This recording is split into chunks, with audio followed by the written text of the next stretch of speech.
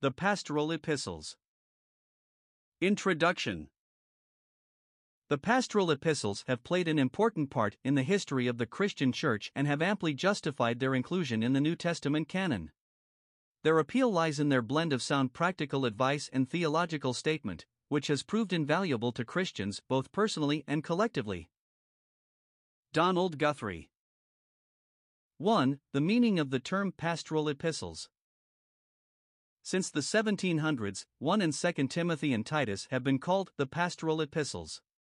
The description may be misleading or helpful, depending on how one understands it. If the designation suggests that the letters contain practical suggestions on how to care for the sheep of the Lord, then it has served its purpose well. However, if it suggests that Timothy and Titus were settled clergymen, modern pastors, of the churches in Ephesus and Crete, respectively, then you have been misled. Older editions of the King James Bible contain uninspired subscripts at the end of the epistles which have lent credence to this historical error. For instance, at the end of 2 Timothy is this non-inspired addition. The second epistle unto Timotheus, ordained the first bishop of the Church of the Ephesians, was written from Rome, when Paul was brought before Nero the second time. And at the end of Titus is this explanation. It was written to Titus, ordained the first bishop of the Church of the Cretans, from Nicopolis of Macedonia. Albert Barnes, himself a clergyman, can scarcely be charged with prejudice when he comments.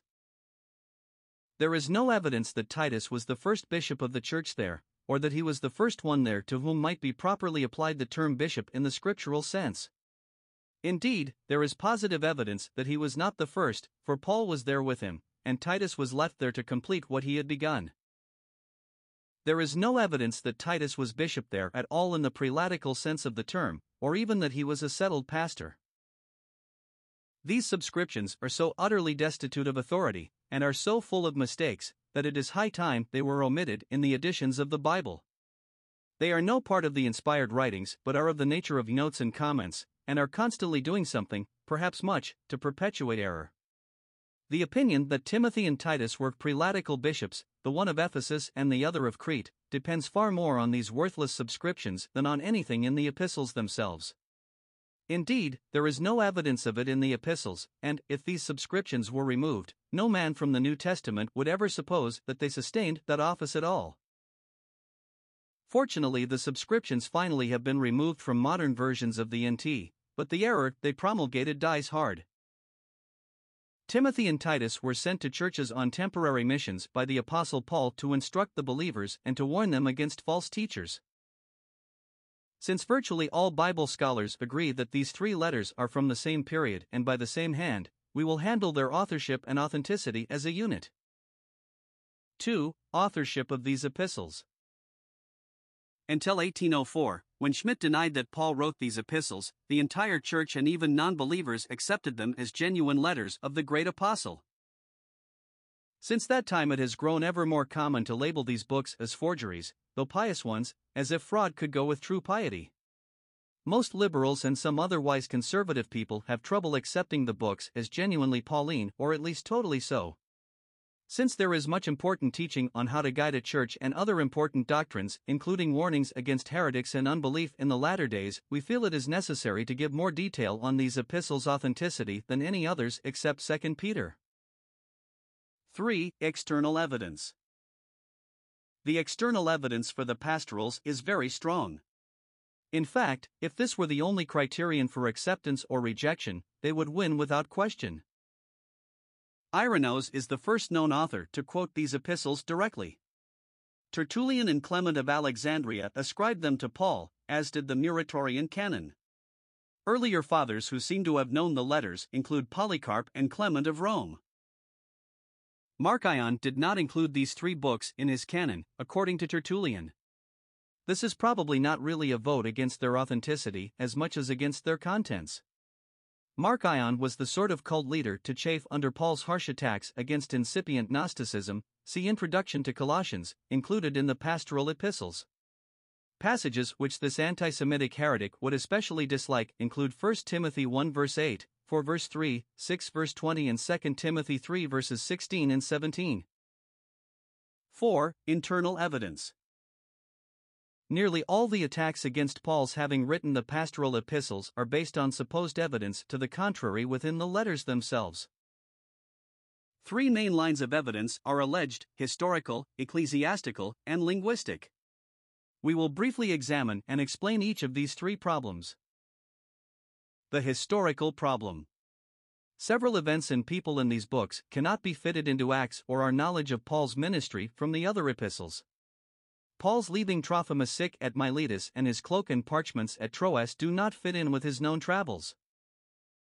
This is an easy argument to refute. Yes, it is true they don't fit in with Acts, they don't need to. Philippians 1 verse 25 suggests Paul was expecting to be released, and Christian tradition says that he was, and ministered for some years before he was re-imprisoned and beheaded. The events, friends, and enemies mentioned in the pastorals are thus from this period of missionary work between the 2 imprisonments. The ecclesiastical problem. It is said that the church organization is too late for Paul, 2nd century, in fact. While it is true that bishops, elders, and deacons are discussed in the pastorals, there is no evidence they were the monarchical type of bishops of the 2nd and following centuries. In fact, Philippians 1 verse 1, an earlier epistle, mentions a plurality of bishops, overseers, in one church, not one bishop over a church, or the even later system of one bishop over several churches. Also, the words elders and bishops are used interchangeably in Timothy and Titus, whereas, starting in the 2nd century, with persistent encouragement from Ignatius, one bishop was singled out to be over the other men as presbyters. The very basic teaching on church leaders thus clearly suggests the apostolic age, not the 2nd century. The linguistic argument. The strongest attack is based on the difference in style and vocabulary between these 3 letters and the other 10 we accept as by Paul. Some of Paul's favorite words and expressions are not found here, and many words not used in his other letters are 36% new words. Statistical methodology is made to prove Paul couldn't have written these letters. The same method has challenged poems by Shakespeare with similar negative results. It is well to acknowledge that there are actual problems here. For once, the theories are not almost completely based on prejudice against unpalatable scriptural doctrine. However, the latter-day apostates who are attacked in the pastorals do sound surprisingly like some of the very scholars who insist Paul is not the author of them. First of all, it is important to remember that these are the letters of an old man facing death, one who has had much broadening travel and acquired many new friends since getting out of prison. 2 Timothy is written from his 2nd imprisonment. Everyone increases his vocabulary as he ages, reads, travels, and mixes with new people. Second, we must realize the subject matter of these letters, church officers, ethics, and apostasy, automatically calls for new words. These epistles are also far too short for a fair use of the statistical method. Perhaps most significantly, 80% of the NT vocabulary occurring only in the pastorals is found in the Greek OT, LXX, as Guthrie states in his introduction. Since Paul was ministering in Greek, it is obvious he knew the OT scriptures in that language as well as in the Hebrew original. In short, these words which Paul is alleged to have used were at least part of his recognition vocabulary. The Church Fathers who used Greek as their everyday language saw no problem in Pauline authorship of the pastorals.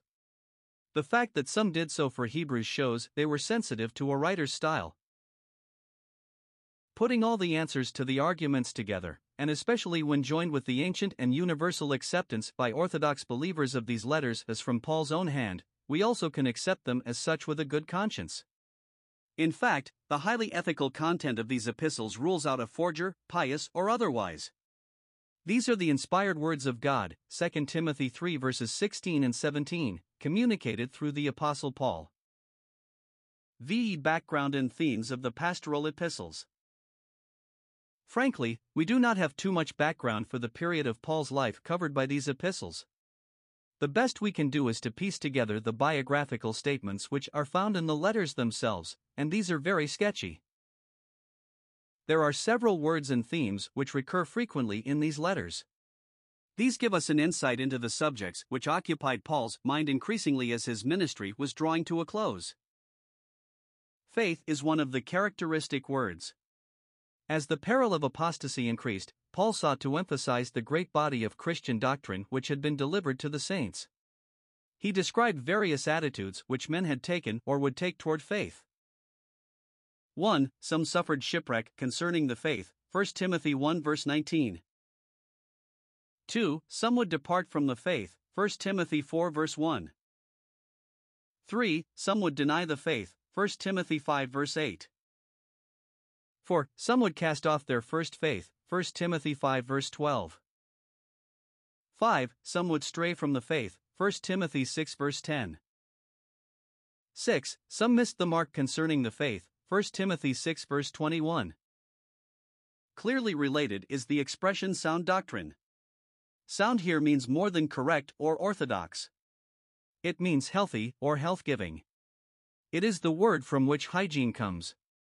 Here, of course, it is spiritual hygiene. Note the following.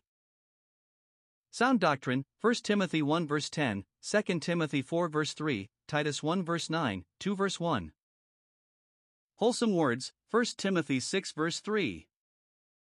Sound words, 2 Timothy 1 verse 13. Sound in the faith, Titus 1 verse 13, 2 verse 2. Sound speech, Titus 2 verse 8. The word conscience is mentioned 6 times, as follows. 1 Timothy 1 verses 5 and 19, 3 verse 9, 4 verse 2. 2 Timothy 1 verse 3. Titus 1 verse 15. Godliness is emphasized as the practical proof of the soundness of one's doctrine, 1 Timothy 2 verses 2 and 10, 3 verse 16, 4 verses 7, 8, 5 verse 4, 6 verses 3, 5, 6, 11, 2 Timothy 3 verse 5, outward form of godliness only, 3 verse 12, Titus 1 verse 1, 2 verse 12.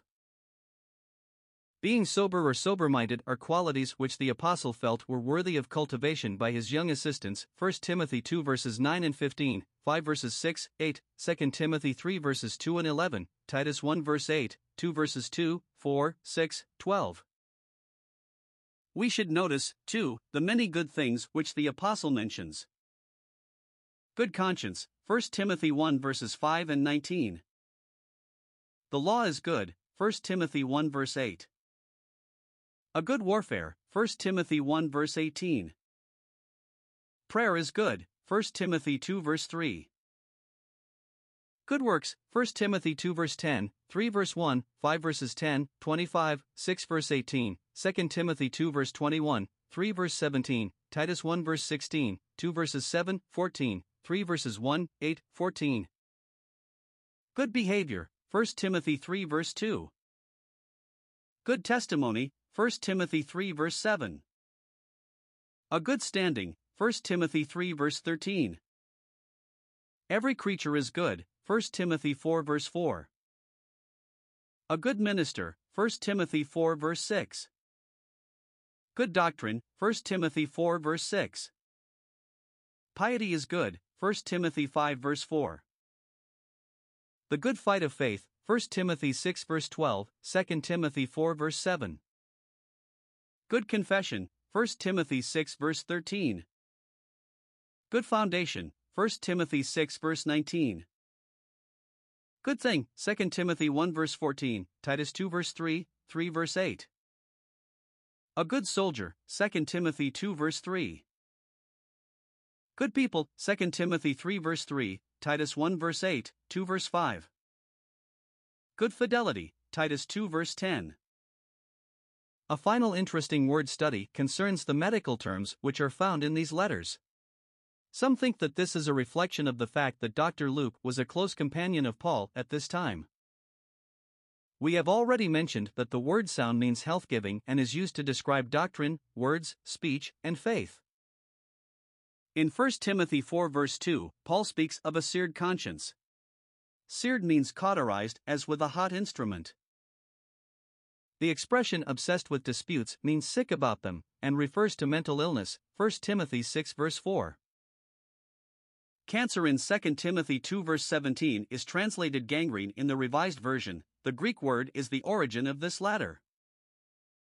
Itching ears, 2 Timothy 4 verse 3, is a final expression used by Paul in his diagnosis of these latter-day clinical cases.